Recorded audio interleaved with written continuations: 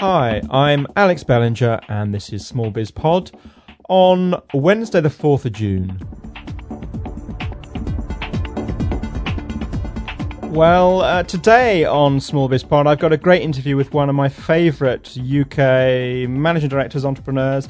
It's Clive Birnie from the Somerset textile manufacturing business, Severn Delta. Apparently on the surface a very traditional business, a manufacturing business in the southwest of the UK. Sounds pretty traditional, but they're doing lots of innovative things, and Clive and his business partner and finance director Martin Shiner use technology in interesting ways. So we talk about management buyouts, how to do them, how to manage staff, and how to leap through windows and persuade people to go with you, all safely of course. So stay tuned, as it were, for that interview. It's really good.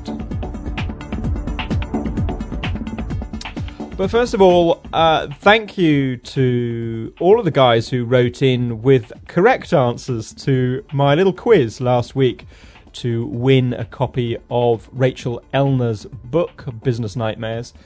And in fact, 3 people very quickly came up with the right answer. So apologies to all of those who were a bit slow off the mark and missed out, but really nice to know that you are there.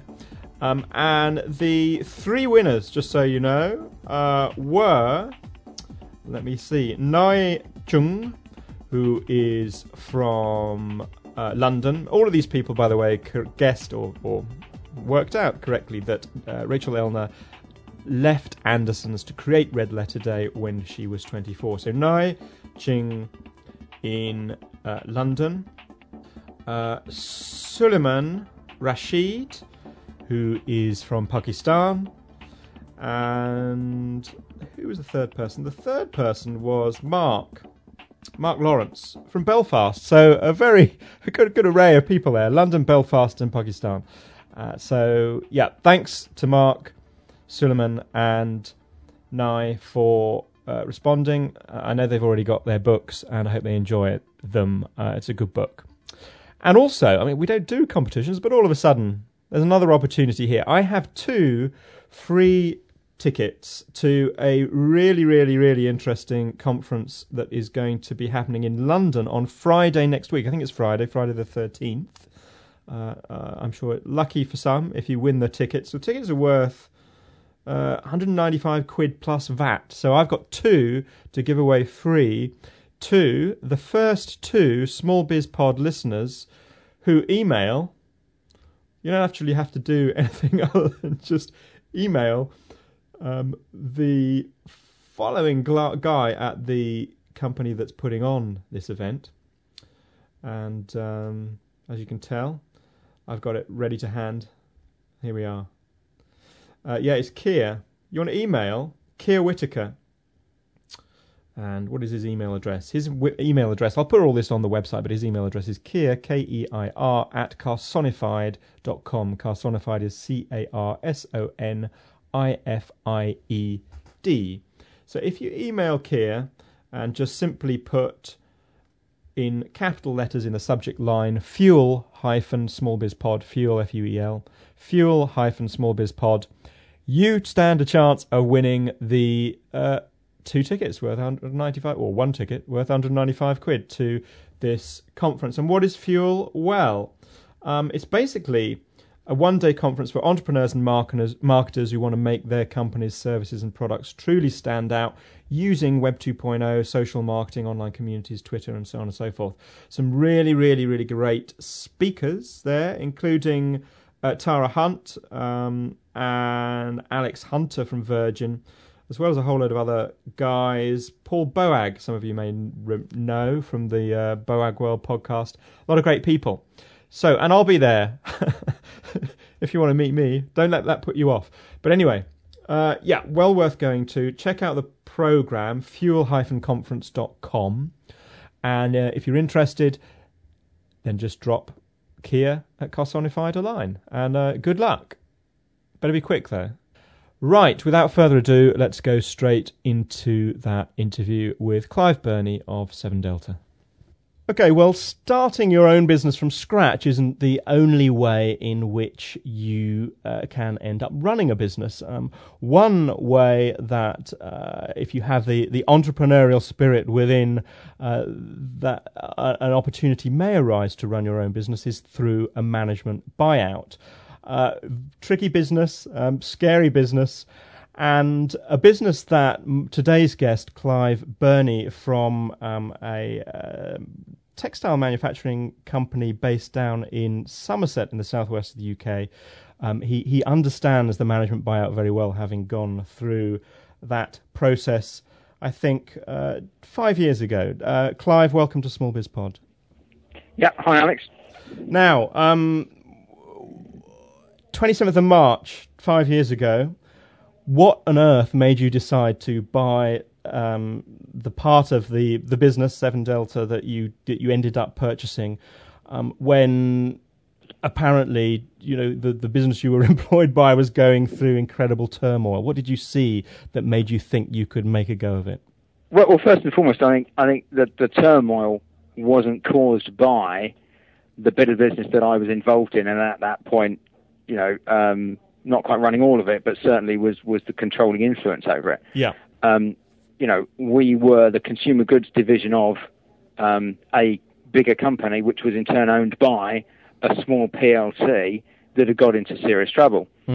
Overextended itself on an acquisition spree that went badly wrong.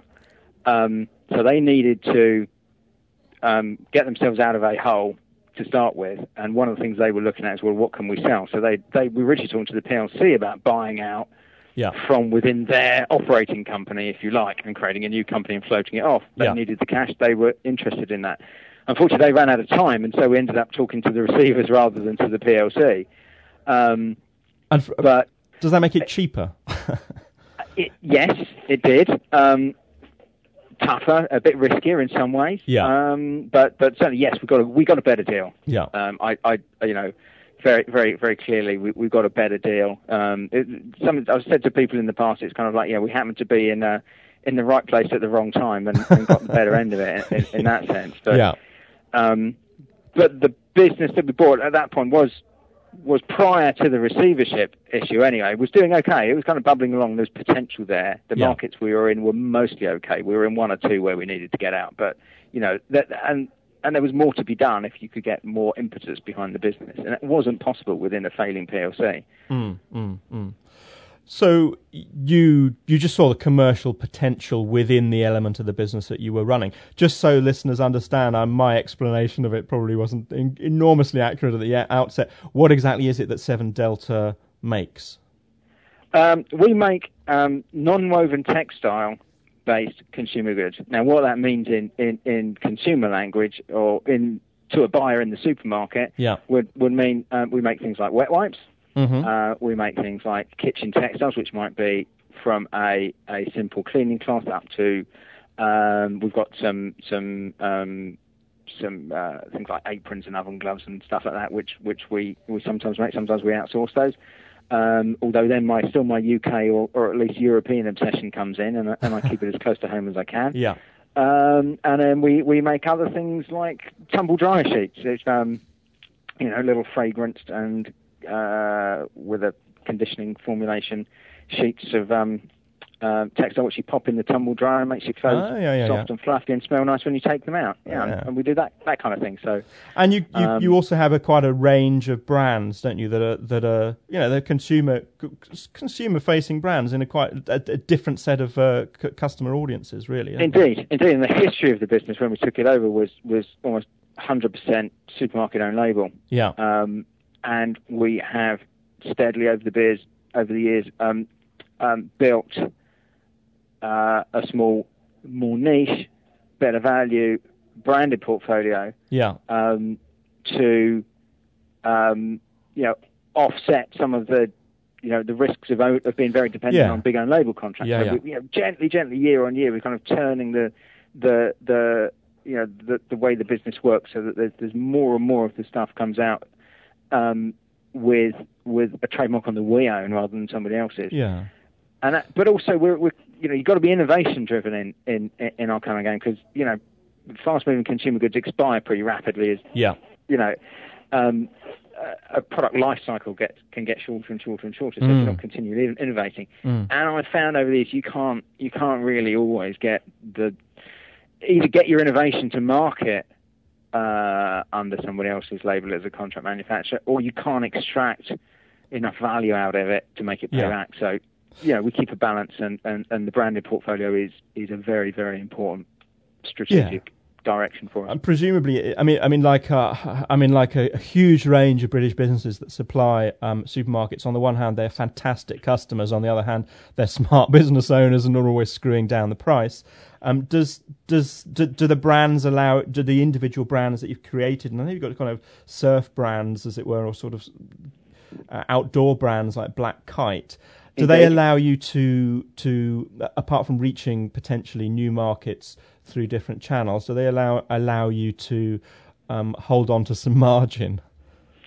Yes, the margins will always be better. Yeah.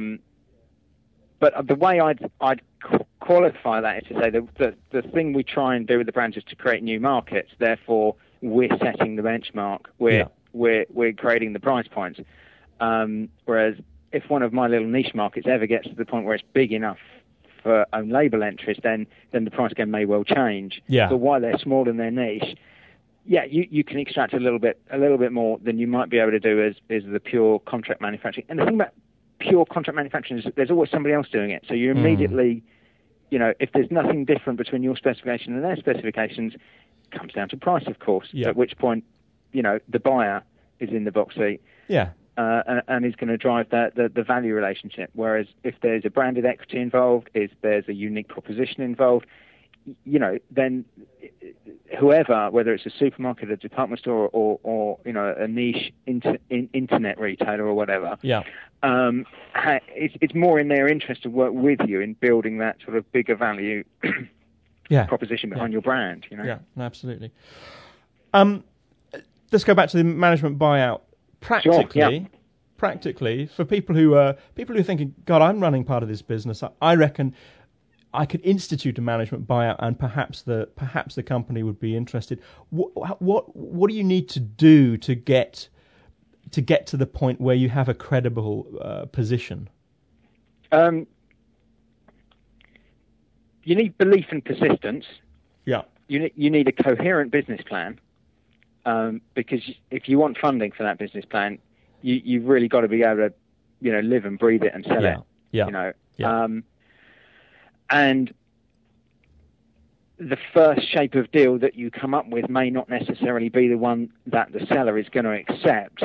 But don't let that make you give up. Is one bit of advice. We went through 4 different attempts before we actually succeeded, and that with sometimes different parties involved. The initial one, we had one of the directors of the company that we were trying to execute our buyout from on the team, and that helped in the initial phase. And then later he dropped off, and the shape of the final deals that led through to our eventual buyout didn't interest him so much. And in some sense, we didn't need him to open the doors anymore because the doors were open, and he was there at the start to open the doors. But that's something to think about. If you may need somebody on board that's going to get you either a credible hearing at the PLC boardroom, or around the table of a VC if you haven't got a track record. That might help in your particular circumstances. Certainly it got me in front of one VC who at that point was talking very seriously about funding that shape of deal. When we were buying over receivership, we didn't have a VC involved in the end because slightly harder argument to put. This business has just failed. Could you please lend me lots of money to buy it? They can back off a little bit unless there's a very good case for it. Yeah. But also, of course, if we could do it without a VC, then we were going to, because it was going to be cheaper. But, so presumably you and your business partner, who's Martin, the FD, I think. Yeah, that's right. You're the full equity holders, are you, in the business? We are indeed, yeah. We're deadlocked at 50-50, so it's kind of like we have this shareholders agreement, which is like playing Russian roulette. Yeah, it's a good one. Stay friends. Yeah, no, I've heard about that particular Russian roulette clause whereby if somebody wants to take it over, you have to. So we're going to a bidding war. But anyway, that's by the by. We'll forget about that for a minute. Indeed, yeah. So in terms of funding, as I understand it, you just went to the bank and got the money.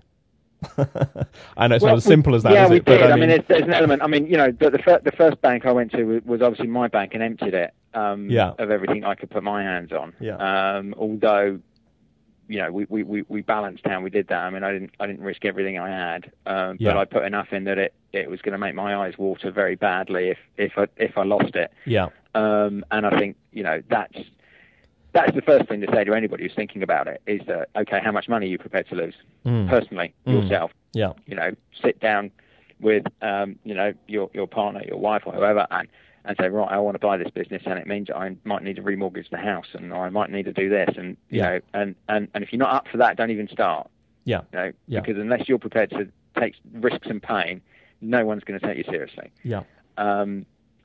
It may be an obvious point, but it's one that, is probably worth remembering. And if you are, then people are going to listen to you because you're obviously serious. It says, I'm serious, I'm prepared to risk my money. Will you risk some of yours as well? Yeah. And then, yes, we did work with the bank. We worked with HSBC, actually, and there was a cracking guy there called James Shepherd at the time, who was the commercial manager in Bristol. Yeah.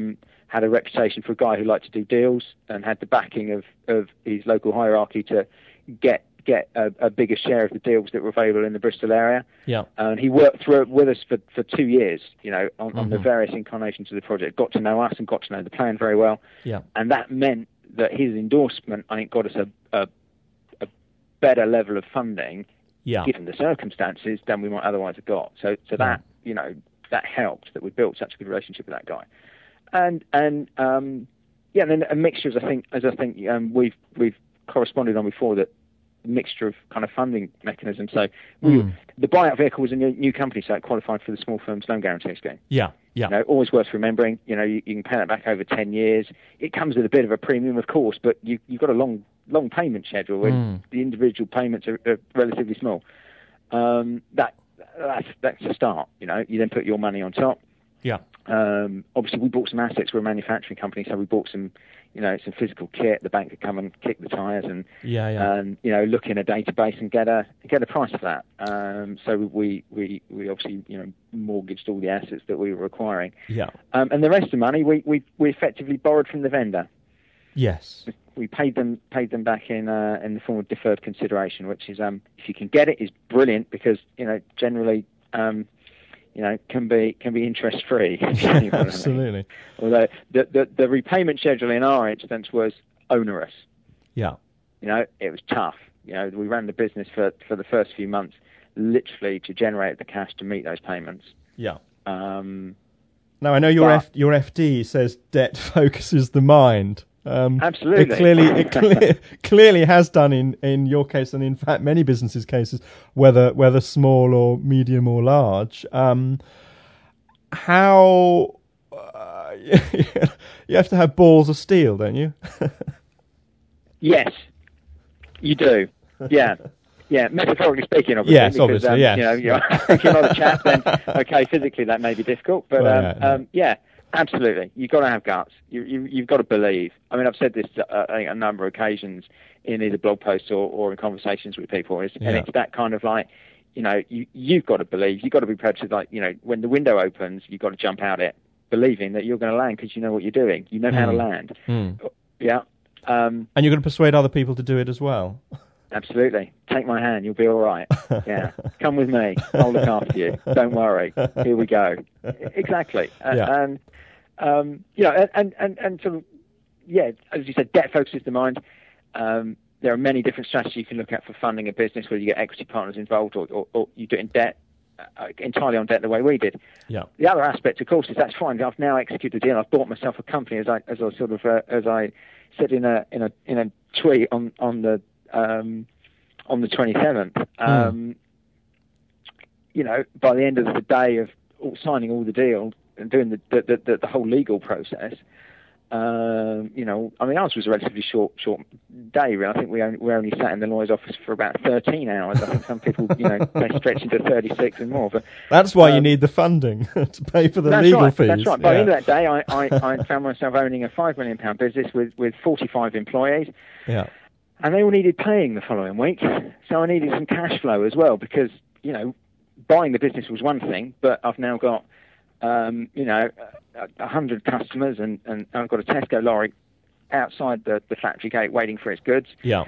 Crikey, okay, I ship those goods to my customer today, and great, I've made a sale. Day one, I've made a sale. That feels good when you're owning the business. You're selling goods straight away. You did have the advantage. I'm not going to see that money for 45, 60 days or whatever. How am I going to pay? You need some cash flow finance as well, and I think that's vital that you've got a cash flow finance strategy as well as a acquisition strategy. Yeah, of course you had the customers in place, obviously, at the outset. Indeed. How did Did you lose any along the way? Did you cull any? How did you deal? I mean, in terms of the customers and your products, how did you refocus after, if indeed you did, after we the did? buyout? We did absolutely. We lost one as a result of the receivership. Yeah. There was obviously, thing about receivership, all contracts are broken, and one of my retail customers enacted that very sentence to me and ran away, basically. But only one, and it wasn't a critical mass kind of customer. It was a bit of business we'd have liked to have kept, but unfortunately it wasn't possible in the circumstances. And such is life. And we had just key suppliers who just didn't play ball and said, well, unless you play cash, you don't get materials, and we had to deal with all of that as well. But in terms of customers and markets, we did. I mean, the way we financed the cash flow was just simply by invoice discounting factoring. The following day we raise an invoice, and the next morning you've got a facility of 75% of that invoice value. So fundamentally, we signed away the debt to a provider. Yeah. Fantastic. Sensible thing to do, practical thing to do in this day and age. Because it's secure for the banks, it's the kind of methodology that they want to go for. They're not going to give you £1 million overdraft. They're going to want something to secure that against. Yeah, it's expensive though, isn't it? Yes, it can be.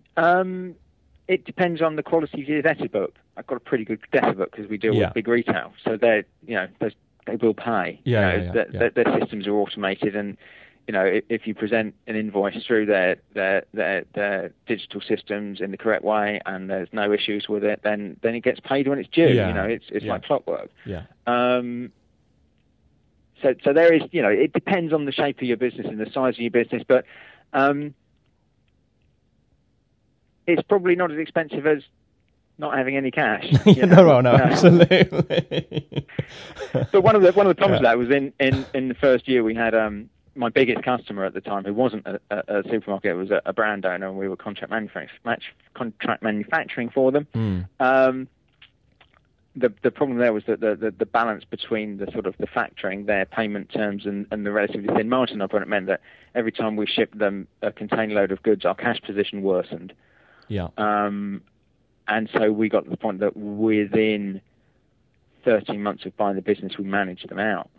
Yeah. So, and so day one, they were my biggest customer. So that was a difficult and tricky strategic repositioning to undertake. Yeah. But we did it in such a way that, we had some natural churn in kind of headcount, and we just didn't replace people. So as they kind of left, we let people drift off. As we let this business go and reposition and built again from there. And I think one of my first blog posts on positive churn was you can't grow your way out of a hole, and that was very much driven by that. Is that in order to turn the cash position of the business into a sustainable platform that we could then grow from, we had to set the business down in size. And live within the funding that we had and within the cash cycle that we could sustain, and get out of business that was just making life harder every day. I mean, I think that's a really valuable lesson for any business of any size, actually. There are, people. There's an awful lot talked about, of course, about growth, but growth at any cost is pointless. Yeah, absolutely, and growth does cost. Yeah, you need cash to grow. Yeah. So if you've just come out of a buyout and you've got an onerous series of debt repayments to make, you're dependent on factoring, and there's a 75% prepayment or drawdown. You've got a very finite cash universe to live within. Yeah. And so you've got to manage your business with that. And if that means you can't grow, you can't grow. Yeah. You've got to make yourself more profitable within those confines. And you just have to take practical decisions about that. And sometimes we turned away pieces of the business that we thought, it's the kind of business we'd really like to be doing. But at that point in time, it wouldn't have been possible. It would have damaged the business to take it on. So you have to be practical. Now, patient. Indeed. Now, you've mentioned a couple of times your blog, and one of the reasons that Severn Delta attracted my eye is that you have used quite a lot of the kind of social networking, blogging, Twitter type tools to just talk about what you as an individual and the business too, I know you've got a blog at Severn Delta, are up to. And it is actually a phenomenally interesting insight into how people are really running their businesses today. I mean, you're kind of an old school. I mean, you're not old school, but in people's perceptions, a textile manufacturing company in the southwest isn't particularly likely to be leading the way in terms of we make things, put stuff. them in boxes, put them on wooden pallets, and put them on lorries. We're not an IT startup. We're not an e-retail company. We're not cutting edge or anything. No, but I mean, in the same way as Hugh MacLeod kind of made famous, as it were, through blogging, the likes of Stormhook, a small South African winery, and English Cutler, a Savile Row tailor. Neither of those businesses are Web 2.0 tech startups. And in the same way, I think what you're doing, and you're doing it without the help of Hugh MacLeod particularly, you're doing a very... Which is much harder. Which is much harder, yeah, absolutely. You don't have that A-list blogosphere clout. But anyway, that's by the by. But and you may not I think there's still more one if they called it Gaping Void, personally. But there we are. Yeah. But I think what's interesting is that you don't post tremendously frequently, but you do post some real corking blog posts. If anyone interested in business at all should definitely check out your blog. And there's one blog post in particular where you talk about the fact that when you took over, from a personal point of view, when you took over, you bought out and you became MD of Severn Delta, you had no experience of being a managing director. You hadn't, you might have read a few books here and there. You hadn't got an MBA. You just had to get stuck in and do it. And the point, the pieces of advice that you've got in that blog post are well worth reading, and I'll put a link in the show notes to that. But just highlight for listeners a few of the things that you've learnt in your 5-year journey. I think one of the key things is if you're the guy in the hot seat, you've got to lead, and you do need a head for strategy. Strategy is something you can't devolve. I've got friends who still work in big PLCs, and we having dinner and things, and say, we've got a beauty of agencies in to talk about strategy and get them to propose a strategy to us. And I go, that's what your job. Why you can't outsource strategy? You've got to understand your business and where it's going and how you're going to take it forward. And you've got to be thinking forever on your horizon. You'll be saying, well, where are we going to be in 18 months, in 3 years? Yeah. Because that's a normal business cycle, and that's going to, those horizons are going to come and eat you before you know it. So you've got to know where you're going to be when you get to that point. But you still got to run the day-to-day as well. You've got to keep that balance, Yeah. You've got to be a one-man time machine in that kind of sense. You've got to keep leaping forward and then coming back and making sure that today is, that's the bread and butter as well. Yeah. You've got to understand the numbers. You just have to. If you want to run a business, then learn about accounting. You don't need to become an accountant or be an expert. You've got to be able to understand the terms. You've got to find your way around the books, and you've got to know how to ask for the right numbers that enable you to drive the car. Otherwise, you'll crash it pretty quickly. And that means, from top to bottom, you've got to understand that, okay, if we spend this money here, then the impact on that over here is going to be this. And well, if we don't do it, then it's going to be that. And you've got to understand how every cost in your business interrelates and how they react to each other. Yeah. Because sometimes it's the little things that just grow into bigger problems and cause you the real headaches. That's something I've learned for sure. Sometimes as well, the things that you think are going to be the causes of a problem aren't. You still get the problem because that was another decision over here that caused it instead, and you didn't perceive that at the time. So you've got to understand the numbers, really, really have, and cash flow in particular. I mean, I've said before that, at the end of the sort of beginner's guide to cash flow for me is kind of like, well, if your credit terms from your suppliers are longer than the payment terms you get out of your customers, then your cash positive good. Yeah. It's the other way around. Think about how you can do something about it, because every time you ship goods, your cash position is going to worsen. So simple things like that need to be things that you can look at regularly. Marketing is I mean, my background is in marketing, so it's easy for me to say. But I mean, I've worked for MDs who dismiss marketing as nonsense and gobbledygook for bullshit, and you just can't. If you're running a smallish business, then everything you do is marketing of your business. It's as simple as saying, hello, we have something for sale. Well, how are you going to do that? How are you going to tell the world? It's not about advertising and television and advertising agencies and lunch. Nice if it is. Not in my universe. No. But marketing is part of your business, and so understand how you can use it. And it feeds back into strategy for me. Yeah, it really does. So that brings us back, I guess, a little bit to what on earth Severn Delta's doing in the blogosphere. Well, how did that happen? Was that just a personal interest? Was that a meeting, an encounter? I mean, how did that work out? What made you start blogging? What made me start blogging? I mean, I think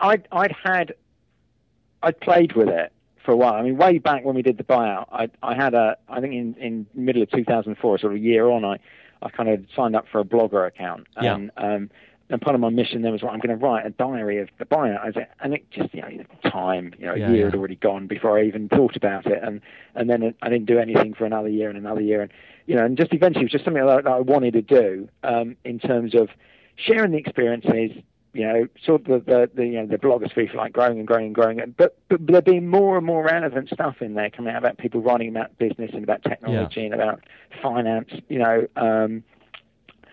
that I thought, this is great. There's a conversation going on here that I want to contribute, and I'm sitting here reading it, so I should voice my kind of view, if you like. So become a bit of a serial commenter to start with, and then thought, well, I can't start running longer and longer. I mean, so I think some of my comments sometimes almost turn into mini posts. In fact, I think one that I've left on SmallBizPod, I've then pulled back across and reissued as a positive churn post. So, and then so just like, well, and we had a theory. I said, Martin, I've always had a theory. Things like you can't grow your way out of a hole. I mean, things like, one of my posts is that, if you build it, they will come, which is kind of, we just got to try stuff and see what works. And, these are things we say around the business. Positive churn is one of the things that I say to people in my business, in the ordinary turn of how we do things. It is managing the churn. Bits fall off, new stuff comes on. What we have to do is make sure that the stuff coming in is better than the stuff going out, and that goes for recruitment and everything else. And so I thought, well, we've got a theory, we've got a way of doing things. Let's share it with the world and see if anyone's interested. Well. Clive Birnie, thanks very much. So you're a great British business blogging voice, as far as I'm concerned, and I'm sure, and a pleasure, that. And I'm sure listeners will appreciate your hints and advice and story too today. So thanks very much for your time. Okay, thanks, Alex. Well, there you go. So a really fascinating interview with Clive there. Really down to earth guy, really top bloke, but got a shrewd head for business. And knows what he's doing, or has learned to know what he's doing on the job, as it were. So his blog posts at Positive Churn, I'll put a link in the show notes, are well worth checking out. I hope you really enjoyed that interview. I think there was a lot of really good practical advice there from Clive. So thanks again. Now, just quickly to round off some comments I've had in. Michael Shakechef, who's MD of Casper Shipping Limited up in Middlesbrough, I think. Did I get that right? Yeah, Middlesbrough. Listens to the podcast when he's on long trips and says he really enjoys it. And he's off to join the SmallBizPod Facebook group too, which you can do also. So well over 200, nearly 250, 300 people joined the Facebook group now. So there's a good little community going on over there. So if you take a look for the Facebook button on the site at smallbizpod.co.uk, go over and join that. That would be cool. And so thanks, Michael, for that. Glad you enjoy the show. Paul Gretsch, who got the Rachel Elner question right, but too late, says thanks for the show. Loves hearing the interviews. And yeah, thanks very much for your feedback, Paul. That's cool. He says, I mean, he has some suggestions on a podcast episode on time management, and I think if I can get the right people on, that's a good topic. So I'm planning something. It's just a question of whether I can get the people I want to get on the podcast to talk about time management. Massive topic, but an important one. So yeah, thanks for that, Paul. That's really good. Another listener suggestion for a show, which I'm always pleased to have. If you have a suggestion for a show, or you know somebody who's an entrepreneur, or you are an entrepreneur and you think you've got a great story to tell, email me at alex. Alex, I can't remember the universal email address. No, alex at smallbizpod.co.uk. And then finally, Daniel, and this is a segue into some music. Daniel says, life, oh no, that's me who says life is good. Life is good. He said, Daniel says how much he enjoys the show, which is always cool. But he also says I should stop apologising for the music because he likes it even if nobody else does. In fact, I know a lot of people do like it. I kind of tease myself that it's an odd addition to this particular podcast. I enjoy it. I know you do. Thanks, Daniel. I will hold my head up high and say I love this track. And this track has another link to today's podcast. Clive Birnie, I happen to know, lives in Portishead, a Somerset seaside town. Portishead, a very famous trip-hop band, virtually invented a kind of a whole new genre. Trip-hop turned into chill-out. And this track by JB, it's the JB drum mix, is a track called Bird's Flock. And it's very much in the chill-out vein, so hope you enjoy it.